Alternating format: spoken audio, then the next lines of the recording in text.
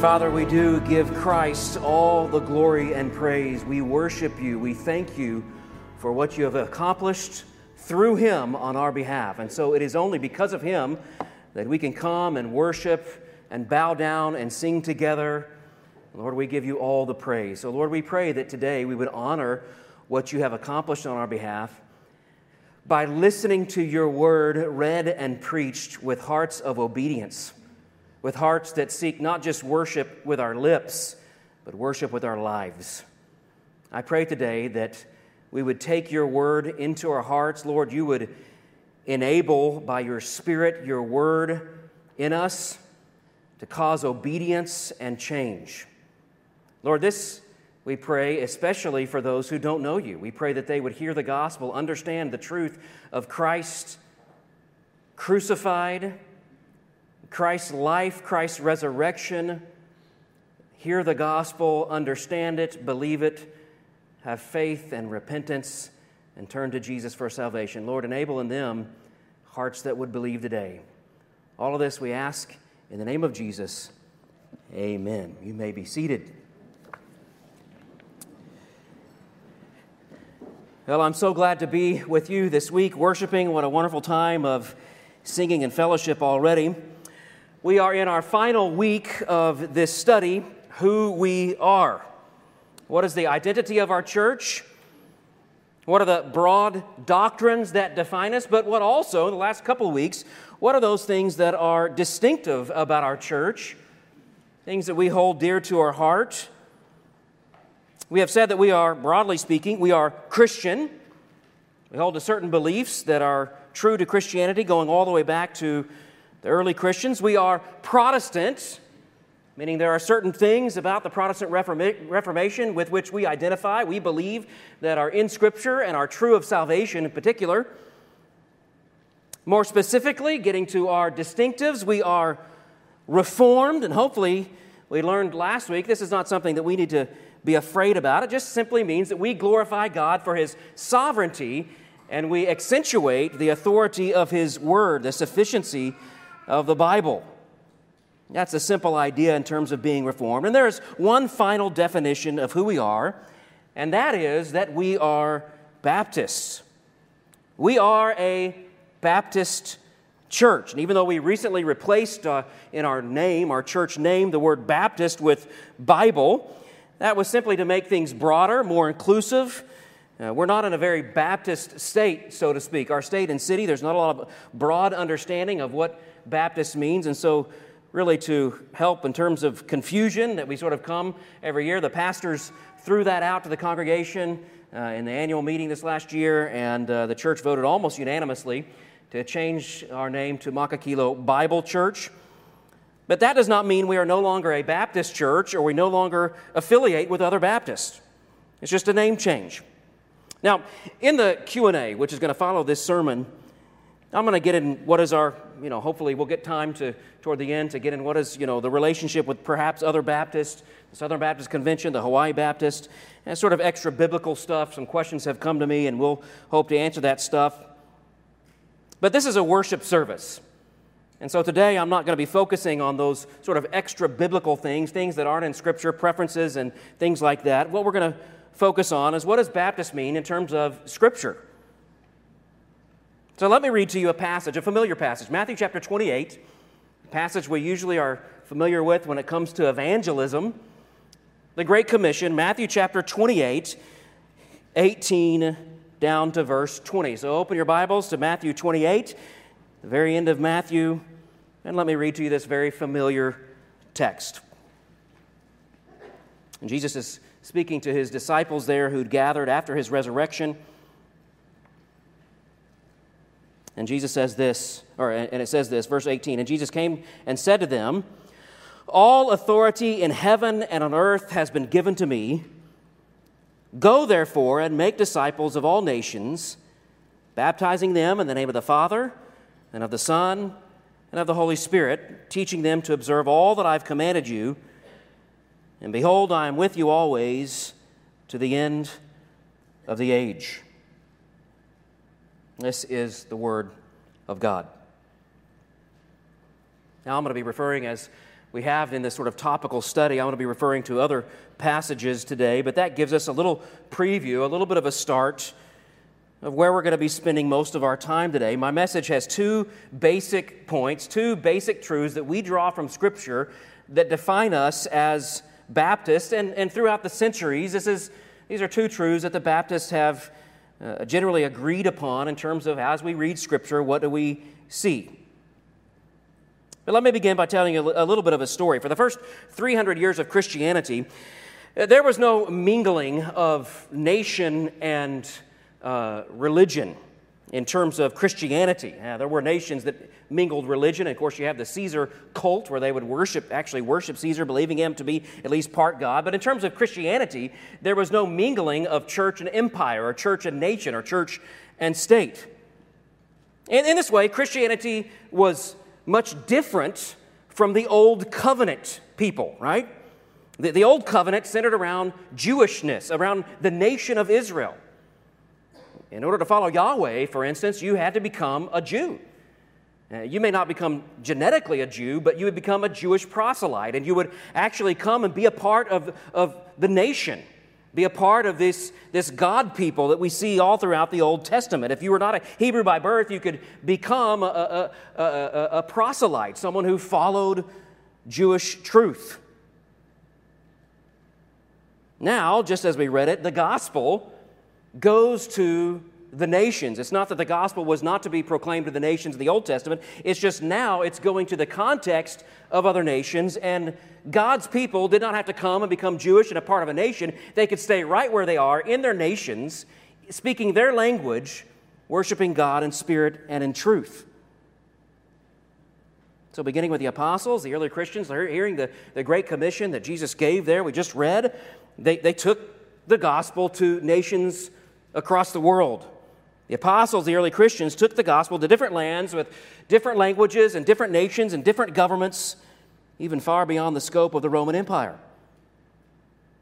Now, you read the rest of the New Testament and read about that new covenant people. Christianity is multicultural, multinational. There are no commands for militant action. In other words, there's no command in the New Testament for Christians to take over the government. There are no commands in the New Testament for Christians to sort of demand that people follow Christianity with the sword or the power of the government behind them. We don't see it as we see it in the Old Testament, as they're to go and take over a land. There's no action in the New Testament for the church to take over these governments or to force people to Christianity. Certainly not like the Old Testament, and even more so, not like what we see in religions like Islam. Yes, there were times when Christians were persecuted. Yes, there were times when Christians were more free in those early centuries. But Christians were worshiping on their own. They were not political in nature. Their churches abided in these places all over the world in different languages, and Christianity spread all over the world with no effort to combine Christianity with the government or the nations. Well, if you're a student of history, you may know that changed in the 300s with the Emperor Constantine. Constantine most likely made a calculated political decision by integrating the church or Christianity by, first of all, legalizing it and then integrating it into his empire. Now, we don't know his heart. We don't know if he genuinely converted to Christianity. There's some people sort of think that he really, truly believed in Christ, and that there are things that sort of tell us that, well, maybe this was a genuine conversion. But if you read some other things, it seems like he held on to some paganism, and it was more of a political decision. Regardless of that, he sought to unify the church, Christianity, and the state. And he wanted to have this massive sort of spiritual and physical or political authority all held by the state. You know, remember, he would go and conquer places or conquer armies and have them all baptized. And in his mind, not only were they becoming Christians, they were becoming Romans. They're joining his kingdom. They were part of this sort of spiritual, physical kingdom that he was developing. Well, as time went on and that idea began to spread, that became sort of the common understanding of Christians for well over 1,000 years. I know it's sort of foreign to us. We're in America where the state and the church do not mingle. There is not a state meddling with religion. But for most of Christian history, beginning with Constantine, going forward over 1,000 years, there is this unity of church and state. In fact, we studied some months ago the Protestant Reformation. And what was the empire called during the Protestant Reformation? The Holy Roman Empire. And we see this very convoluted mingling of state and church, and you have these people who are in the church, that are leaders in the church, having immense political power. And the same thing in terms of secular leaders in the government having immense religious power. Well, most of the reformers, including Luther and Calvin and others, agreed with that idea. They didn't just want to be, disagree with the Catholic Church mentality of the mingling of church and state, only they didn't want it to be the Catholic Church, they wanted it to be the Protestant Church, and so they sort of worked that out in their own way in their different communities of sort of having a Protestant state-run church. They wanted what they call an authoritative magisterium, the authority sort of combining religion and political authority, governmental authority, all into one. Now, the bottom line is, we disagree with them on this. In fact, I would say most Protestant Americans, even though we give great credit to the Protestant reformers, most Protestant Americans, Protestant Christians, disagree with the reformers on this as well. And I think it's for no small reason we give credit to the Baptists, the early Baptists who stood for religious freedom. Back in the founding of our country, most of the religious leaders were Protestant, Reformed, Puritans, and Separatists. And many came here, and their idea was, we're going to set up a government that has our religion as sort of the dominant state-run religion, state-integrated religion. But among those separatists were Baptists. There were guys like Roger Williams and John Clark and John Leland. These early Baptists strongly believed that this new nation, there should be a separation of church and state. There should be religious freedom. When the Constitutional Congress was meeting and they were sort of deciding on a lot of these things and whether or not there would be this integration or whether they would support states having their own religions or whatever, when they began to meet, a bunch of Baptists got together, led by John Leland, who was the pastor of a church in Cheshire, Massachusetts, and they are a bunch of cattle farmers, and they took all their milk cows and they churned together a huge lump of cheese. In fact, it was a giant wheel of cheese weighing in at 1,200 pounds. And they, I suspect, rolled that cheese up to Philadelphia and gave it to Thomas Jefferson as a gift, sort of an early form of lobbying to say, listen, there's a lot of your constituents, there's a lot of people in this country that desire religious freedom. And we beg of you that you would integrate religious freedom into the founding of America. Well, this very Baptist, separatist belief is indeed based in Scripture. Again, as we read Scripture, as you look at Scripture, there is not this reestablishment of the Old Covenant in a national way. There's not this Old Covenant style of nation church. That churches and people, religious people and Christians would live inside the context of a secular government, a secular world, but they would flourish and grow in that. And that the gospel would go out and would reach people all over the world in all different kinds of nations. And these people were not commanded to take over their nations, to dominate their nations, but to abide inside the context of all these different nations and people groups. Well, that's the testimony of the New Testament, and that's why Baptists came to believe, as we read Scripture, we came to believe that we are indeed a free church. Well, this is point number one. If you're taking notes, what does it mean to be Baptist? Number one, we are a free church. Sometimes we use the word autonomous, but you probably don't use that word in your common vocabulary, but we are autonomous. And that means a couple of things. Number one, as I've given an example of, we are free from state authority. We are free from state authority. It's important to note it doesn't mean that we're out from underneath the laws of our government. It's not like we can just do human sacrifices here at the church and say, hey, we can do whatever we want. We're out from under the law. No, we have to abide by the law of the state. What it means is the state does not have authority over our doctrine. The state does not have authority over our worship, over our leadership, the way we do church, the way we worship God. So long as we abide by the laws of the government, we are free to worship God how we want, as long as we don't break the laws. That's what it means we're a free church. We're not connected, or there's no authoritarian dominance of our church. And let me just say a word about the tax-free status of churches and religions. That is a bonus. We don't insist on that. If the government ever got to a point, and I suspect maybe in the future they will get to the point of not giving that blessing to churches and other religions, and our religion in particular, it seems like every year there's an effort to do that. There's all kinds of people out there that hate the fact that churches get tax breaks. And we recognize that as a blessing, but we don't hold on to that as though it's something that we have to have. If it's taken from us, we'll pay our taxes just like everybody else. Now, that's not what we see. We don't see anything about that in Scripture. In fact, we just heard the words of Jesus moments ago, render to Caesar what are Caesar's. So if we get to that point, we recognize this as a blessing, the way they did that early in the days of our country, and we recognize it a huge blessing, but we don't depend on that or make it some sort of big issue that we have to stand on. This all has to do, being a free church, all has to do with our doctrine, our practice, our organization. It's not dominated by the government. They do not have the authority to come in and tell us when and where and how to worship, and particularly what our leadership is or our doctrine. And that freedom, historically, was provided to all Americans, whatever religion, thanks in no little way to the Baptists. This is sort of a defining thing for Baptist doctrine.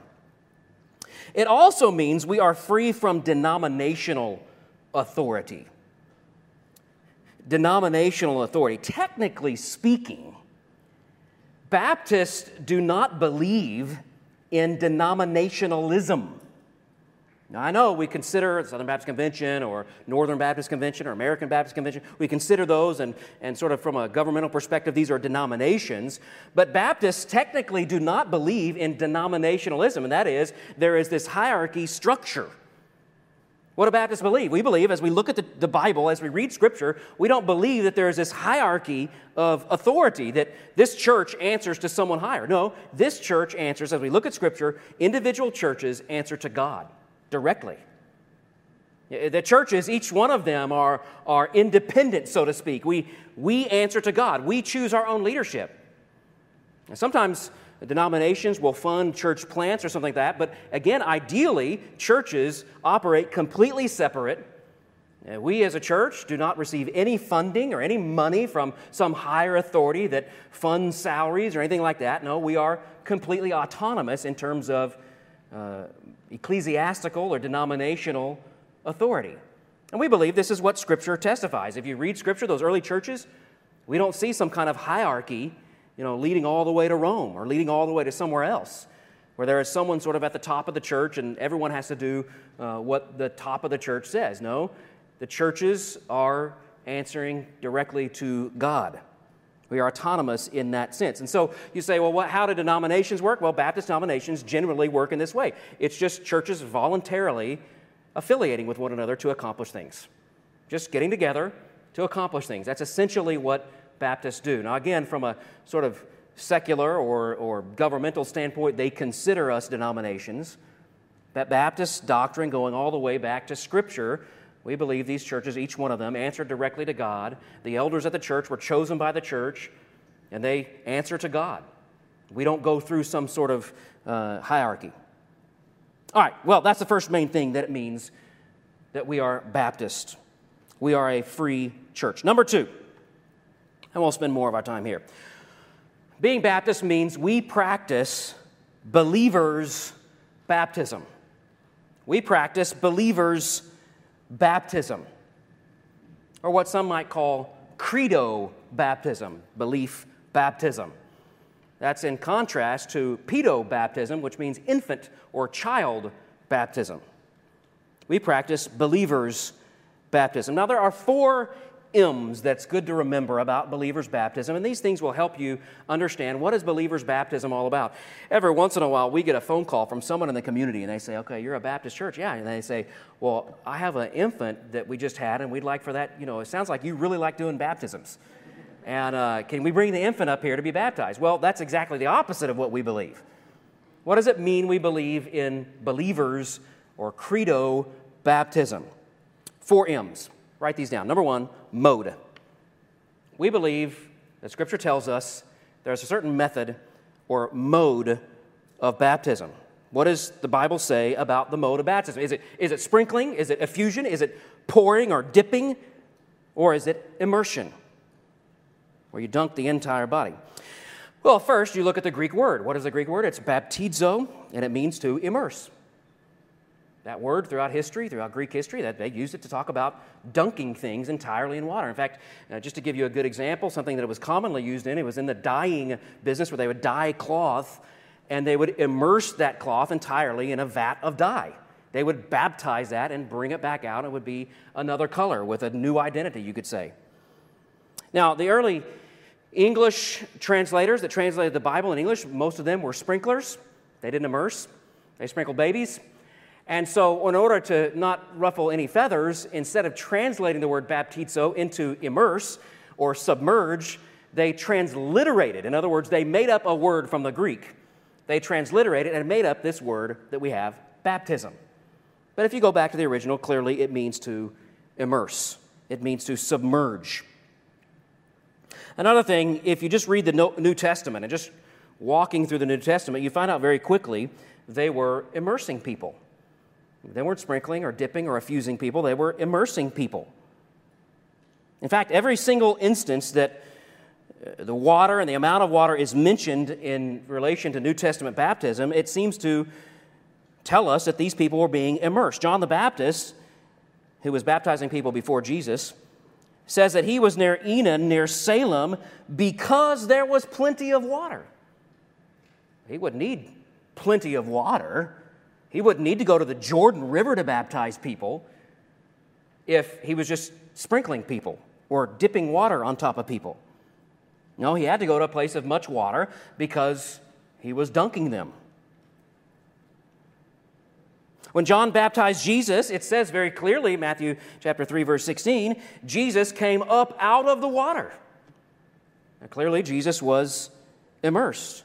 When Philip led the Ethiopian eunuch to Christ, he didn't just immediately sprinkle him. They go a little bit, and the eunuch sees some water and says, here's some water. What prevents me from being baptized? Clearly, he didn't think he would just be sprinkled, or he finds some water. He finds a place where he could be dunked. If he were going to be sprinkled, Philip could have done that much earlier. Now, let me just say this. The most honest of our infant baptizing brothers and sisters and friends we respect very dearly, the most honest ones admit that in Scripture it seems like they're dunking people, they're immersing people. R.C. Sproul, a dear late pastor, one of my heroes of the faith, R.C. Sproul, admits this. I read his little pamphlet on baptism. Of course, he believes in baptizing infants, being a Presbyterian. He admits that in the Bible, it seems like they're dunking people, they're submerging people. But he goes on to say, but I think we have the freedom to sprinkle as well. Now, why would he say that? Well, because he baptized infants. You can't dunk infants. Well, I suppose you can, but you shouldn't dunk infants. And so he he sort of changes his meaning of, and my question is like, why not just do what they did in the New Testament? If it's clear that they're dunking people, why not dunk people? Why not submerge people? Why not immerse people?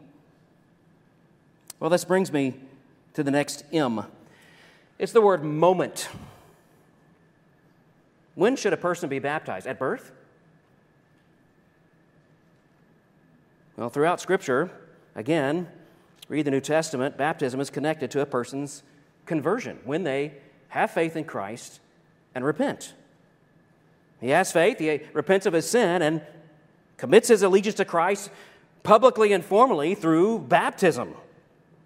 He joins the others who have done the same thing, and he changes his identity. He becomes a new person, and he comes out. Now I've identified with these people who also profess Christ. Acts 2, verse 38. Repent, Peter says, first Christian sermon. Repent and be baptized. Repent and be baptized. People repent of sin, they have faith in Christ, and they are baptized. Same thing we see in Acts chapter 8, same thing we see in Acts chapter 11, same thing we see in Acts chapter 16, and so on and so forth. When people come to faith in Christ, when they are converted, that is when they are baptized. That is when they are immersed. On top of this, let me ask you a very simple question. In the Bible, how many babies are baptized? 0. We don't have one instance of infants being baptized. And if you think about it, this is pretty startling. If it's like circumcision, which is what our Presbyterian brothers and sisters and others say about baptisms, it's a perfect parallel to circumcision. Well, we have plenty of instances where babies are circumcised over and over again. You'd think that in that early church, if they saw that as a direct parallel to baptism, you'd think we'd have at least one example of infants being born and then being baptized. But we don't have one. Not one. Now, I know that some Presbyterians at this point say, well, doesn't Acts say a couple of times that someone believed, the Philippian jailer, for instance, believed and his whole household was baptized? Well, let me introduce you to a word. Maybe you've heard this before, maybe you haven't. It's the word eisegesis.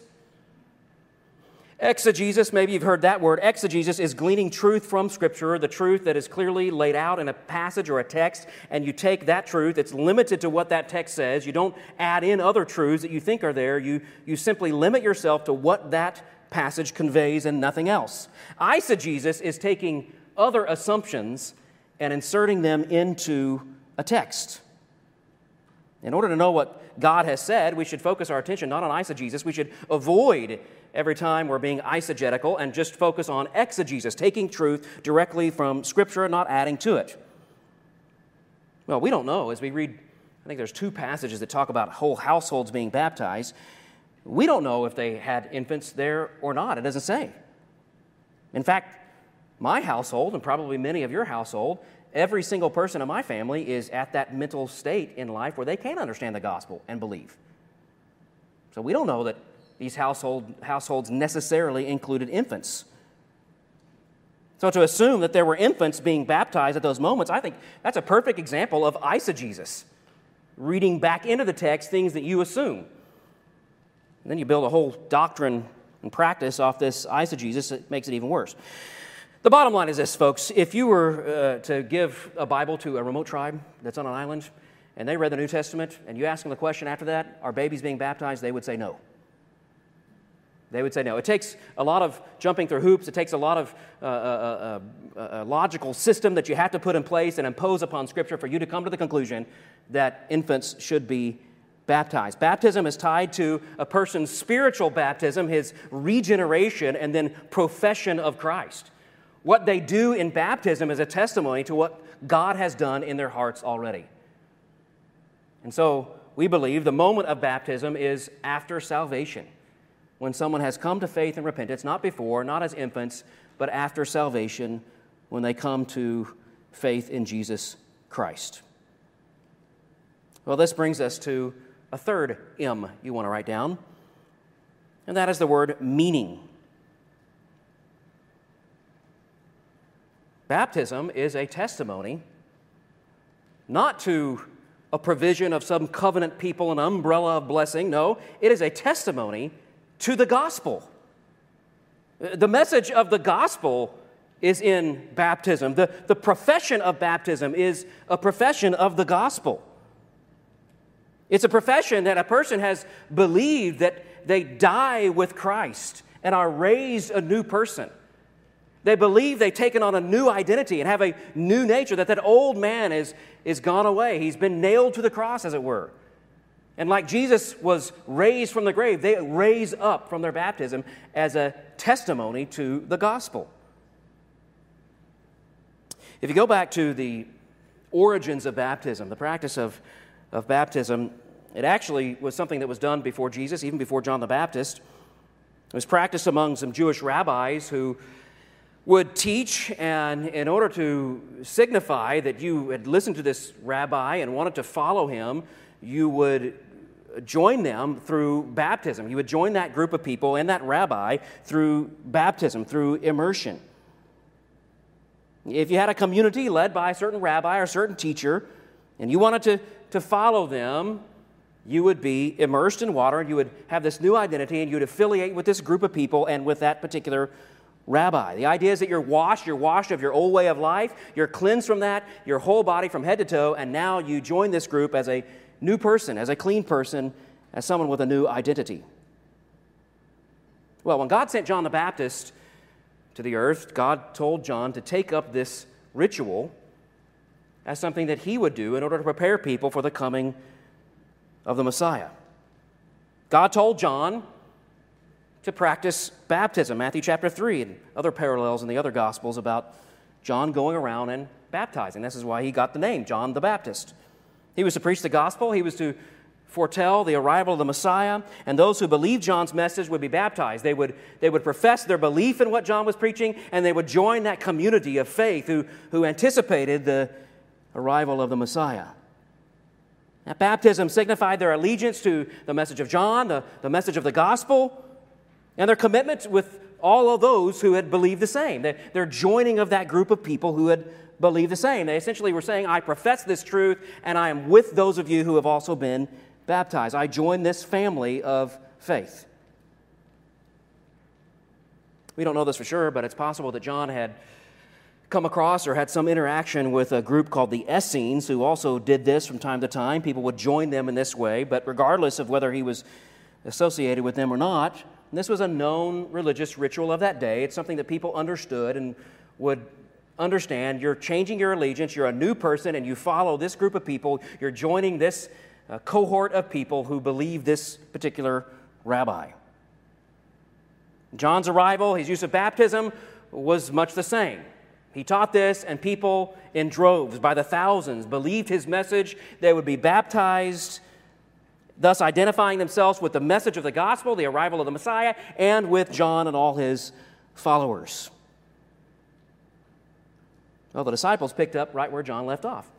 Only their message included the fact that the Messiah has indeed arrived, that the kingdom has indeed come and Christ is here. And so if you're to believe in Christ, if you're to follow us, and you're to listen to this gospel and believe in him, you identify with us. You are baptized. So when the early church started,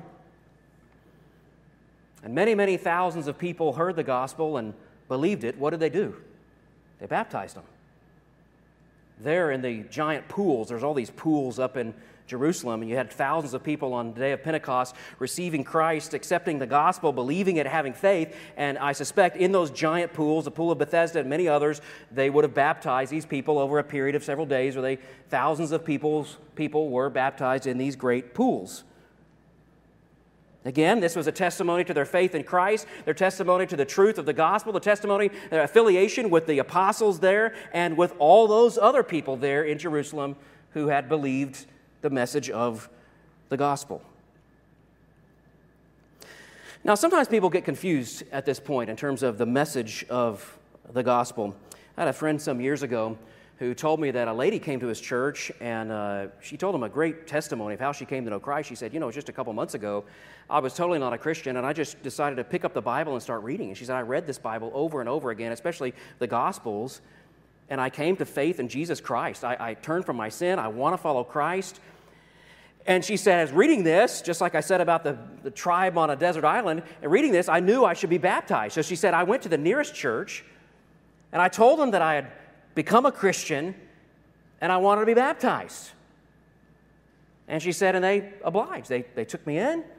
The following Sunday, they baptized me. And I kind of figured out this is sort of a weird church, so I'm coming here to become a member of the church, but I've been saved and I've been baptized. And he began to ask questions. He found out the church, quote unquote, that he went to was a Mormon church. Now, the Mormon church believes, A, something weird about baptizing people for the dead, and B, they believe something more in line with the Catholic Church, that in baptism there's sort of God's grace coming to you salvifically, which is not the gospel. My friend said, ma'am, you have the meaning right. It's after salvation. Or you have the mode right. It's immersion. You have the moment right. It's after salvation, but you don't have the meaning right. What was professed when you were baptized was not the gospel. It was not the message of salvation. And so lady, you need to be baptized. And she happily consented. She was happy to be baptized and announced. There's a sense in which when you're baptized, when someone is baptized biblically, it is almost like the preaching of the gospel. It's a sermon, essentially, preached of salvation. It's a gospel message. So we have to get the meaning right. The meaning being the gospel of Christ and the fact that you are now becoming a part of this group who also believe the gospel and follows Christ.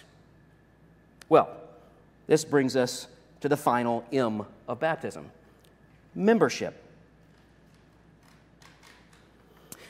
Now, the idea of church membership began with none other than Jesus himself. When we get back to Matthew, we're going to finish up chapter 16, and we'll make our way to chapter 18 of Matthew. And this is where Jesus introduces the idea of membership to a local body of believers. Jesus tells his disciples, essentially, how do you deal with someone who has committed to Christ, who ostensibly has been baptized and joined your cohort, but refuses to repent? And it's not about sin, right? I mean, all Christians sin. It's not, hey, you sin and you kick them out. It is someone who does not live a repentant life. It's someone who rejects the instruction of the church, who rejects the other Christians, who encourage this person to follow Christ. They've made an announcement. They've pledged their allegiance to Christ. They've made that vow, so to speak, to join this group. And what do you do when they stop living according to that commitment? Matthew chapter 18, beginning at verse 15, go tell him of his fault between you and him alone. So start out, you go alone, and you talk to this person about their sin. If he listens to you, in other words, if he repents and responds, you've gained a brother. In other words, you're growing closer to this person. So you go to him alone, you ask that person to repent, turn from their sin, and live according to that commitment that they made publicly and formally before the people and joining them through baptism. If he doesn't listen, Jesus says, take it to the church. Clearly, in Jesus' mind, this is not take it to the universal church and announce this to all Christians everywhere, the sin of this person. No, he's saying take it to your local body. Take it to the church. And that word church actually is not a reference to a large, massive group of people. It's a reference, the word church is a reference to the called out ones. It's an assembly that refers back to a group in a location, an assembly of people, the called out ones in a certain location. Take it to that local church body, and if they're unable to convince that person not to sin, then what do?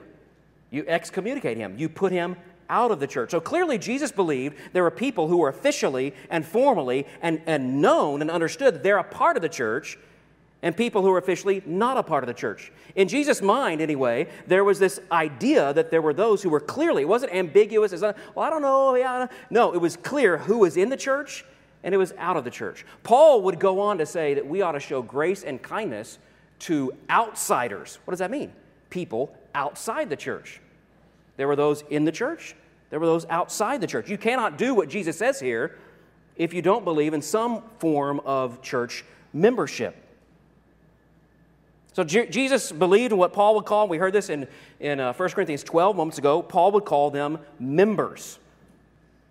And Paul says members of a body, unless you think that body is the universal body of Christ, you have to understand the context of 1 Corinthians 12, and that is there was all this dissension in that particular local church about gifts.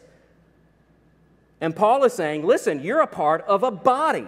He's not talking about membership to the generic universal body of Christ. He's talking about a body at a local church and how all these gifts come together and on a local church level.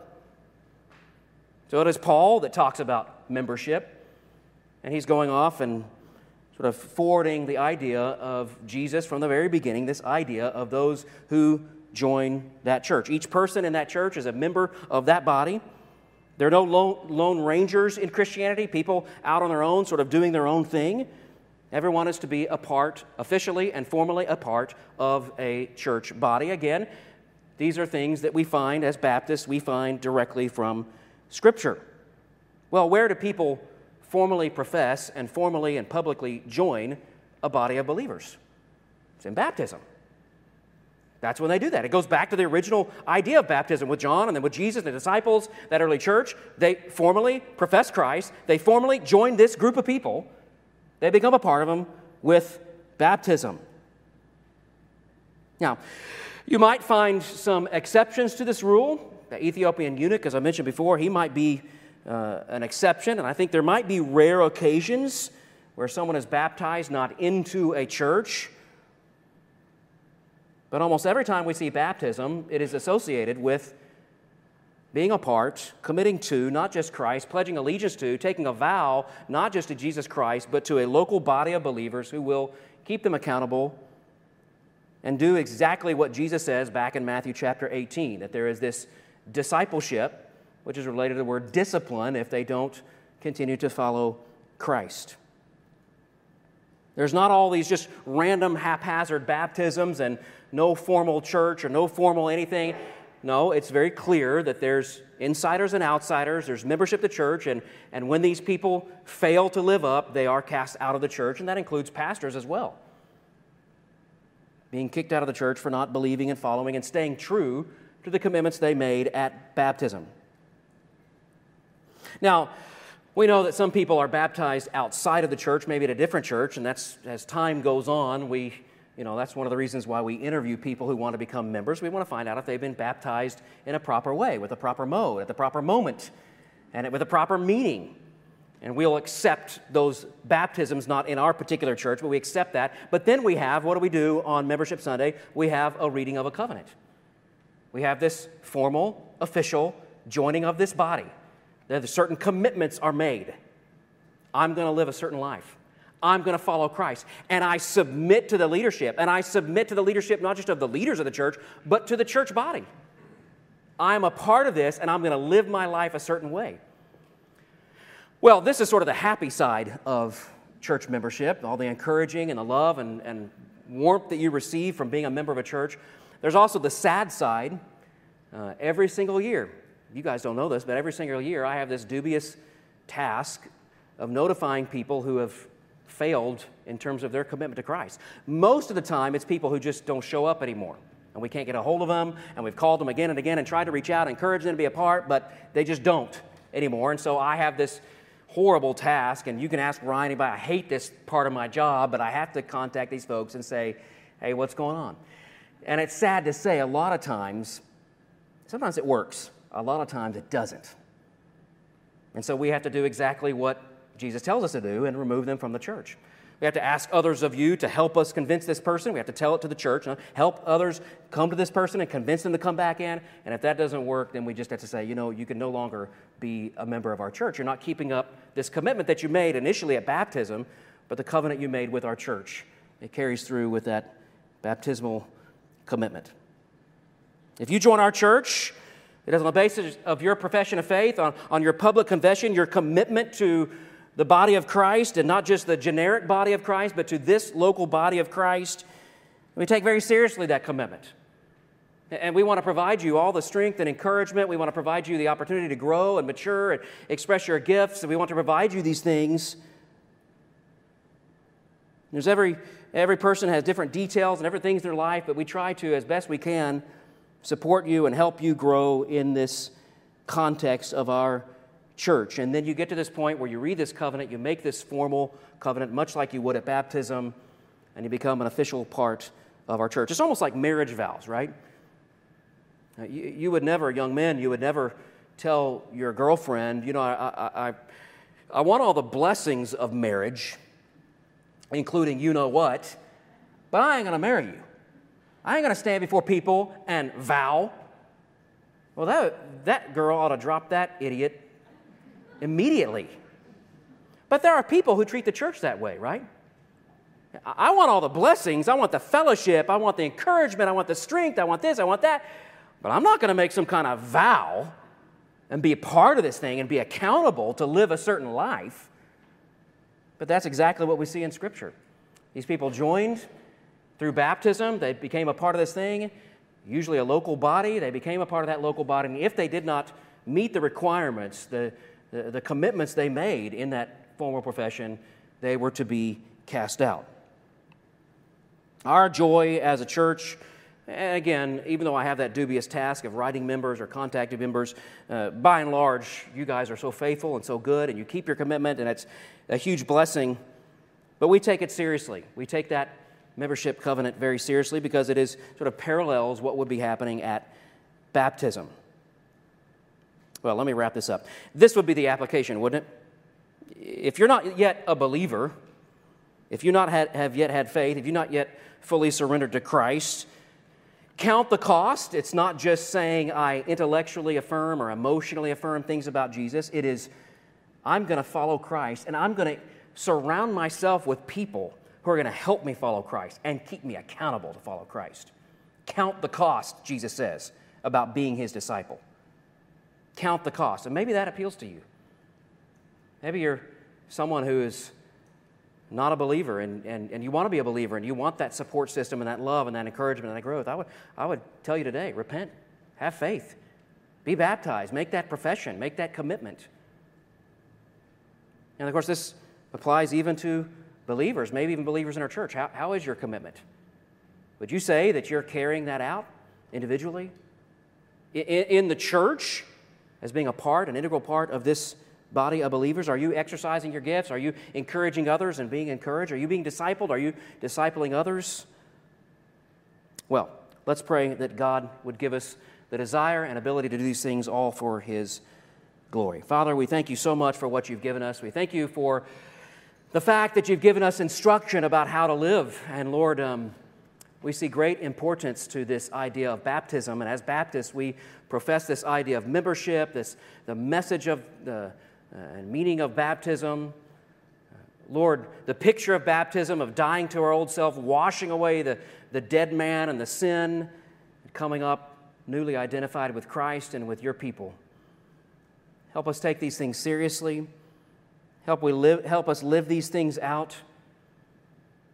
As always, Lord, I pray for those who don't know You. Give them the grace and desire to know You and to profess You, to be a part of Your people. Lord, I know that these things for modern man are awkward rituals like the Lord's table, and especially being baptized and going underwater and coming up. But Lord, this is such a visual picture of the gospel. And Lord, I pray that we would believe the gospel in such a way that it would convict us to do these very things. So, Lord, if there are those out there that are hesitant, maybe perhaps hesitant about the level of commitment, hesitant about the ceremony of baptism and going out to the ocean and being dunked and coming back up, Lord, I pray that they would see the glory of the gospel and Your church, Your body, Jesus, and they would submit to this wonderful ritual. Lord, all of us need to live up to our commitment as Christians. And so first of all, we look inwardly. We look at our own hearts. We look at our sin. As Pastor Jim prayed earlier, we confess this sin to You. We want to continue to confess and continue to grow, living repentant lives. But Lord, more than that, we want to be a part of Your body, Your local body, expressed here at Makakilo Bible Church. So help us do this faithfully. Help us keep those covenants, those commitments that we've made to You and others. Help us live our lives holy before You. We ask this in the name of Jesus. Amen. All right, if you'll stand with me. And don't forget, here in a moment, we'll do our Q&A. Here in about 10 or 15 minutes, we'll have our Q&A time. Let me read this benediction to you. This is inspired by what we read in 1 Corinthians 12, or what Pastor Jim read. Now may we go into the world with the gospel on our lips. May we find great joy in joining together for this great cause. And may we, as many different members of one body, represent the truth and actions of Jesus Christ to a needy world. Amen.